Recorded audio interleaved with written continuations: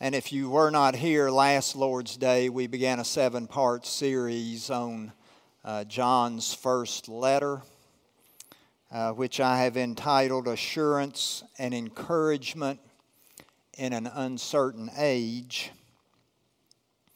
And we dealt with the first 4 verses last Sunday, the prologue to this letter, and today we'll finish up chapter 1, verses 5 through 10. I'll read these words for us. This is the message we have heard from him and proclaim to you, that God is light and in him is no darkness at all. If we say we have fellowship with him while we walk in darkness, we lie and do not practice the truth. But if we walk in the light as he is in the light, we have fellowship with one another, and the blood of Jesus, his Son, cleanses us from all sin. If we say we have no sin, we deceive ourselves, and the truth is not in us. If we confess our sins, he is faithful and just to forgive us our sins and to cleanse us from all unrighteousness. If we say we have not sinned, we make him a liar, and his word is not in us.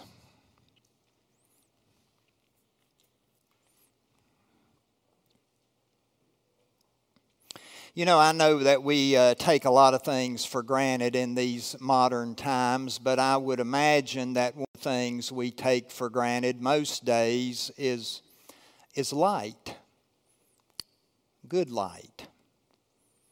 Because most of us have very good lights in our homes and in our businesses as well. We even take light for granted out on the highway because of xenon headlights. You know, I don't know if you have any of those in your car. My wife's car has that kind of headlight. And you know, if you're out in the country and you put those on high beams, you're not going to just see about a half mile down the road. You're going to see the sides and the trees way on up in the trees. You can pick out squirrels and owls and other things up in there. The lights are so good. Those headlights allow us to see so much further than we could used to see in the old days with those sealed beam headlights. When I was a teenager, I had a 1948 Harley-Davidson panhead chopper. And at night when you rode that motorcycle, you had about a 10-foot circle out there in front of you to see. And that's the only light you had. You know, when this sanctuary was built in the late 1890s, most people were still using kerosene lamps in their homes. And many of them candles, especially if they lived out in the country. Even as little as 21 years ago, the lights in this sanctuary were not what you enjoy today. Because when I arrived here, the only lights in this sanctuary were those hanging by chains, and I think there was one more right above the pulpit area, and the 3 sconces on either side. That was all the light there was. And you just think about trying to read that small print in that red hymn book in a dreary, rainy day in the middle of January. And, you know, it was dim. And I was remembering that, and this morning when I turned on the lights first thing, I'm usually the first one at the church, I just turned on the hanging lanterns and the sconces, and it was cloudy, and I mean it was dim in here. Dim, dim, dim. But you know, a generous individual made these can lights possible as a gift to the church, and we've enjoyed them ever since. Light reveals to us what we're not able to see because it displaces the darkness. And this is what John is communicating to us, at least in part, when he says here in verse 5 that God is light. Now, we could take a lot of sermons and talk about what that word light really means and the scriptural pictures we have of God and the scriptural concepts that are meant when we read that God is light. For example, we could talk about how He's full of glory and splendor and majesty. That's one thing that we could say in saying that God is light. Or we could talk about how He's holy and pure. There is no darkness in Him. So purity is part of what's going on in that concept that God is light. And we could say He reveals guidance unto us, truth, we might say. For in His light we shall see light. Do you know that verse? That's Psalm 36:9. Write that down. That's the motto of our denomination. It's on our denominational seal. In Thy light shall we see light. It points us back to the authority of Scripture. It points us back to God and Himself and the truth that He brings to us. Or we could talk about Psalm 119, verse 105, which says, Your word is a lamp unto my feet and a what? Light unto my path. But in the Old Testament, among all of these different meanings, and there are a lot more, we can see that God's working among His people is consistently portrayed as the provision of light so that darkness is eliminated. We see that in Exodus 13 in the pillar of fire by night so that the children of Israel could continue to travel if they needed to. We can see that repeatedly in the Psalms. And then, as John tells us in his gospel prologue, as through the incarnation, as Jesus makes God known, we see all of these references to light. Think about what Simeon says about the baby Jesus when his parents bring him to the temple that day. Simeon says, My eyes have seen your salvation, a light for revelation to the Gentiles and for glory to your people Israel. In speaking of Jesus, Matthew quotes Isaiah, the people who sat in darkness have seen a great light. And for those who sat in the region and shadow of death, a light has dawned. And then Jesus Himself came, telling the people, I am the light of the world. He who follows me will not walk in darkness, but will have the light of life. This gift of light is such a gracious and salvific gift. For the light shines in the darkness, as John tells us in his gospel, and the darkness has not overcome it. That's some good news you can always remember. Regardless of how dark your world is, the light has come. And the darkness is not able to overcome it. Now we know that John is a brilliant writer because of his gospel that is a favorite book of the Bible for many of us. But his genius is also seen here in our text in this one simple yet profound description of the message of Jesus. As one scholar put it, John is able to bring a clear definition to difficult concepts. Instead of compiling a list of all the single, compound, and descriptive names for God, of which there are 192 in the Bible, John simply goes with light, an image, and word that even a child can picture and say. I can't tell you the number of times through the years in a children's story I've used some kind of light, whether it's a flashlight or whatever it happens to be, because children can pick up on that so easily. And they are in favor of lights, even night lights lots of times, because they're scared of the dark.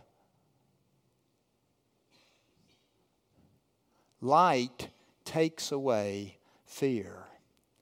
Now, for John, this notion that God is light is extremely important because this is the gist of the message of Jesus, meaning that it's the starting point of the gospel, and not just that, but at least in parts, a solution to some of the problems facing his readers and the churches in which they serve. And as we think about this message of Jesus that is so simple and yet so profound all at the same time, the next few verses give us some practical applications for our daily living that come from the fact that God is light, and in Him is no darkness at all. First, John says, if we have fellowship with Him, while we walk in darkness, we lie and do not practice the truth. Now, that's the first of three phrases in our text that all begin the same way. If we say we have fellowship with Him while we walk in darkness, we lie and do not practice the truth. Most scholars agree that these if we say phrases are theological errors, if you will, that some of his readers believed, and perhaps some of them even were teaching in the churches. And this phrase that he uses here, to walk in darkness, is talking about habitual sin. This is why how we live is so important, because it goes back to Jesus' teaching in the Sermon on the Mount. And before I tell you what that specific teaching is, I want you to remember how the Sermon on the Mount has been described as the classic statement of ethics in the kingdom of God. And it's described that way because of how it addresses both our inward motives as well as our exterior actions, the things we do on the outside. And in this text, John is talking about, a little bit, I think, about our inward motives, but mostly he's concerned with our outward actions and behavior. In the Sermon on the Mount, chapter 7, Matthew 7, Jesus says, "Beware of false prophets who come to you in sheep's clothing, but inwardly are ravenous wolves. You will know them by their fruits." Well, is John not making the same point here? That how you and I live tells the world and tells those around us what's really in our hearts. You know, you can't claim to be a Christian over here on the left hand, while at the same time with the right hand you're stealing from your employer. It just doesn't work that way. Those of us who profess to know God should be different from those in the world, as different as light is from the darkness. If we are habitually sinning, doing the same thing day in and day out, we do not have fellowship with God because we fail to carry out His truth. However, look at verse 7. But if we walk in the light as He is in the light, we have fellowship with one another, and the blood of Jesus, His Son, cleanses us from all sin. I've only been associated with the city of Rock Hill since 1980, when I first came here as a summer intern, but the Shepherd's Fold bookstore's been here at least that long, because I remember it back in those days. And the fella that owned it back then had snow white hair. And when you walked in that store, he would greet you, and this is what he'd always say: "Are you walking in the light?" It comes from this verse right here in this text. If we walk in the light as He is in the light, we have fellowship with one another. And the blood of Jesus, His Son, cleanses us from all sin. That's a great assurance of pardon right there in that one verse. You see, if you're trying to live in the light of God and you're trying to reflect His light, you come to see what a great sinner you truly are. And so God's light, in essence, throws us back on the saving work of Jesus on the cross. His blood, as John reminds us here, is what makes us clean. As the old hymn puts it, what can wash away my sin? Nothing but the what? Blood of Jesus. I knew there's some Baptists and Methodists out there. By the way, another little bit of trivia. Robert Lowry wrote that hymn. We only have one of his tunes in our red hymn book. He was a Baptist preacher in the 19th century. We won't hold that against him. He grew up in a household of Associate Presbyterians, seceders, we might say. You know, you always find out some other little reach that the ARP church has had on the greater church of Jesus Christ. Well, back to the text.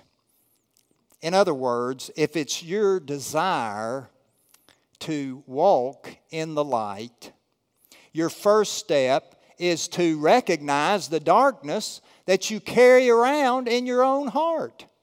When we see that sin, hopefully we confess it and God's forgiveness is given and our fellowship with the Father is restored once again. And as we learned last week, if we have the right kind of vertical fellowship, then we can have the right kind of horizontal fellowship with one another. All of this is renewed and strengthened because of what Jesus has done for us on the cross. And this recognition of sin in our own hearts is so important because of what John says in the rest of this chapter, beginning with verse 8. The second, if we say. If we say we have no sin, we deceive ourselves, and the truth is not in us. And then he goes one step further in verse 10 with the third, if we say. If we say we have not sinned, we make him a liar, and his word is not in us. In other words, we're making two fatal mistakes if we claim we don't sin, which most of us would make that claim. Or if we don't ever confess because we think we're not much of a sinner. Now that might describe some of us, in practice at least. The first thing John says we're doing is we're deceiving ourselves. Do you ever do that? Fail to see reality for what it really is. You know, King David had that problem. You know, he did all of those terrible things having to do with Bathsheba, having her husband killed, committing adultery, all of that, and he was just oblivious to it. Or at least that's the way it seems until Nathan the prophet pointed out to him what he was doing in his life.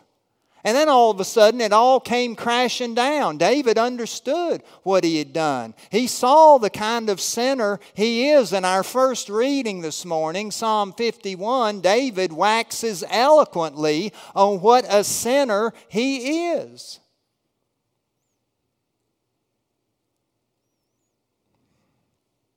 Paul speaks to this as well in Romans 7. When he says, we know that the law is spiritual, but I am carnal. I am sold under sin. I do not understand my own actions, for I do not do what I want. But I do the very thing I hate. And he says he does that because of the sin which lives within him. That's true for you and me as well. And if we don't realize that, it's self-deception. Not only do we deceive ourselves, but the second thing we're doing when we make light of sin and live as if we, hardly ever do anything wrong, is to make God a liar.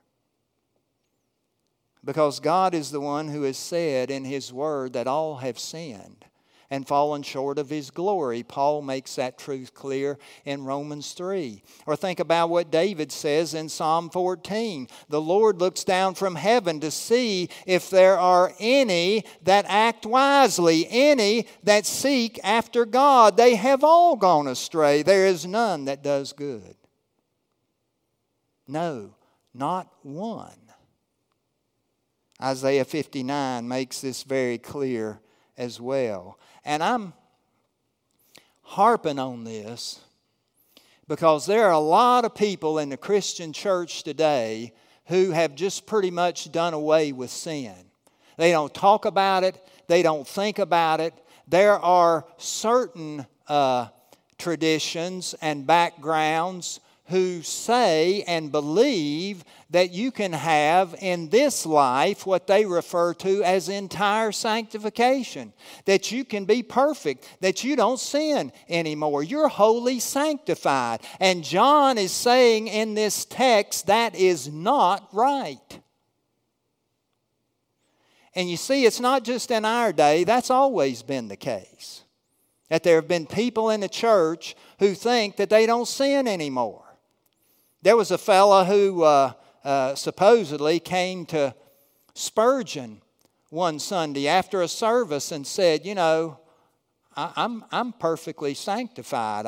I don't sin anymore, and was giving Spurgeon a hard time about it, so the story goes. Because, you know, Spurgeon talked about sin a lot in his sermons, if you've ever read any of them, and our need to confess those sins.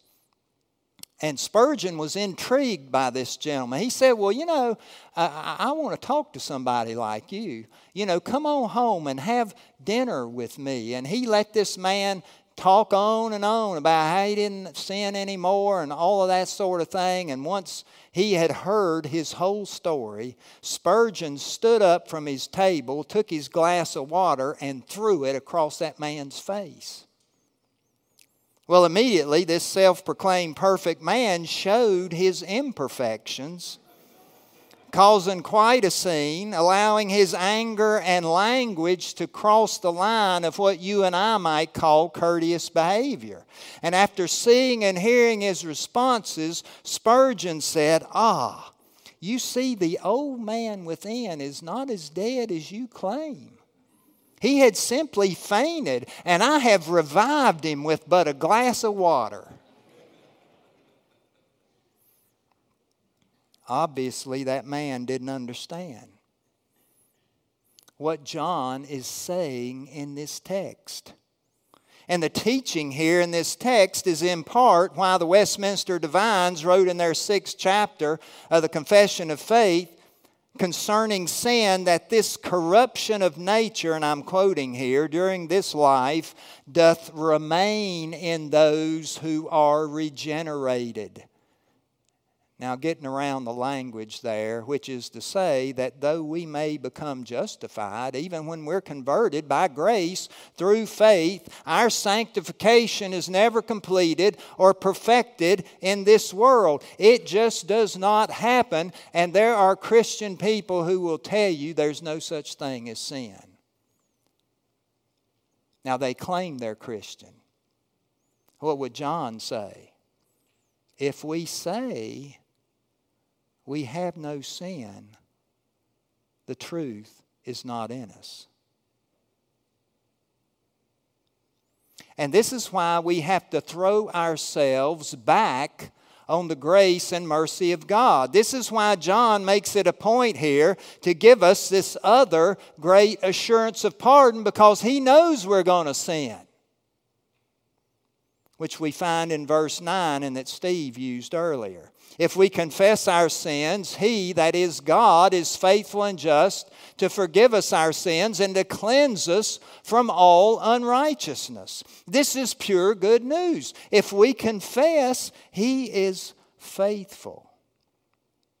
And I don't think John's just making a blanket statement here, a general statement about God's character of being faithful. I think he's being more specific. I think he's talking about God's covenantal faithfulness, because you remember what God says through Jeremiah in his 31st chapter about the new covenant. He says there, I will forgive their iniquity and I will remember their sin more. God is faithful to do all of this because all of His promises, according to 2 Corinthians 1:20, find their yes, their amen in Jesus Christ. But God is not only faithful, He's also just. That's what John says in verse 9. Now you might be thinking, if God is just, if He truly is just, shouldn't He punish us for our sins? Well, the good news is that God has punished sin by laying all the sins of the world on the shoulders of the Lord Jesus Christ. He has punished sin by Jesus being sacrificed on the cross, His body broken and His blood poured out for our sins and the sins of the world. It's precisely because God acted justly in punishing His own Son for you and me that He can justly forgive even us. As Paul tells us at the end of 2 Corinthians 5, for our sake God made Him to be sin who knew no sin, so that in Him we might become the righteousness of God. Now, I didn't look it up in my Greek New Testament, but I'm just 99% sure the same word that's translated as just in our text. That word righteousness, it's usually in the Greek, it can mean both, righteous and just. And so Paul's talking about the same word that John's using back in his letter when he says that we might become the righteousness of God. Or as Peter puts it in 1 Peter 3, Christ died for sins once for all, the righteous for the unrighteous, so that He might bring us to God. Don't you look forward to that day? When Jesus returns for His people like He's promised He will do in John 14, that He might bring us to God. Or to put it another way, the one who is light took on darkness for you, that you might walk in His light, reflect His light, and live in His light forevermore. I don't know about you, but it sounds like the good news of the gospel to me. Amen. Amen. Let's pray together.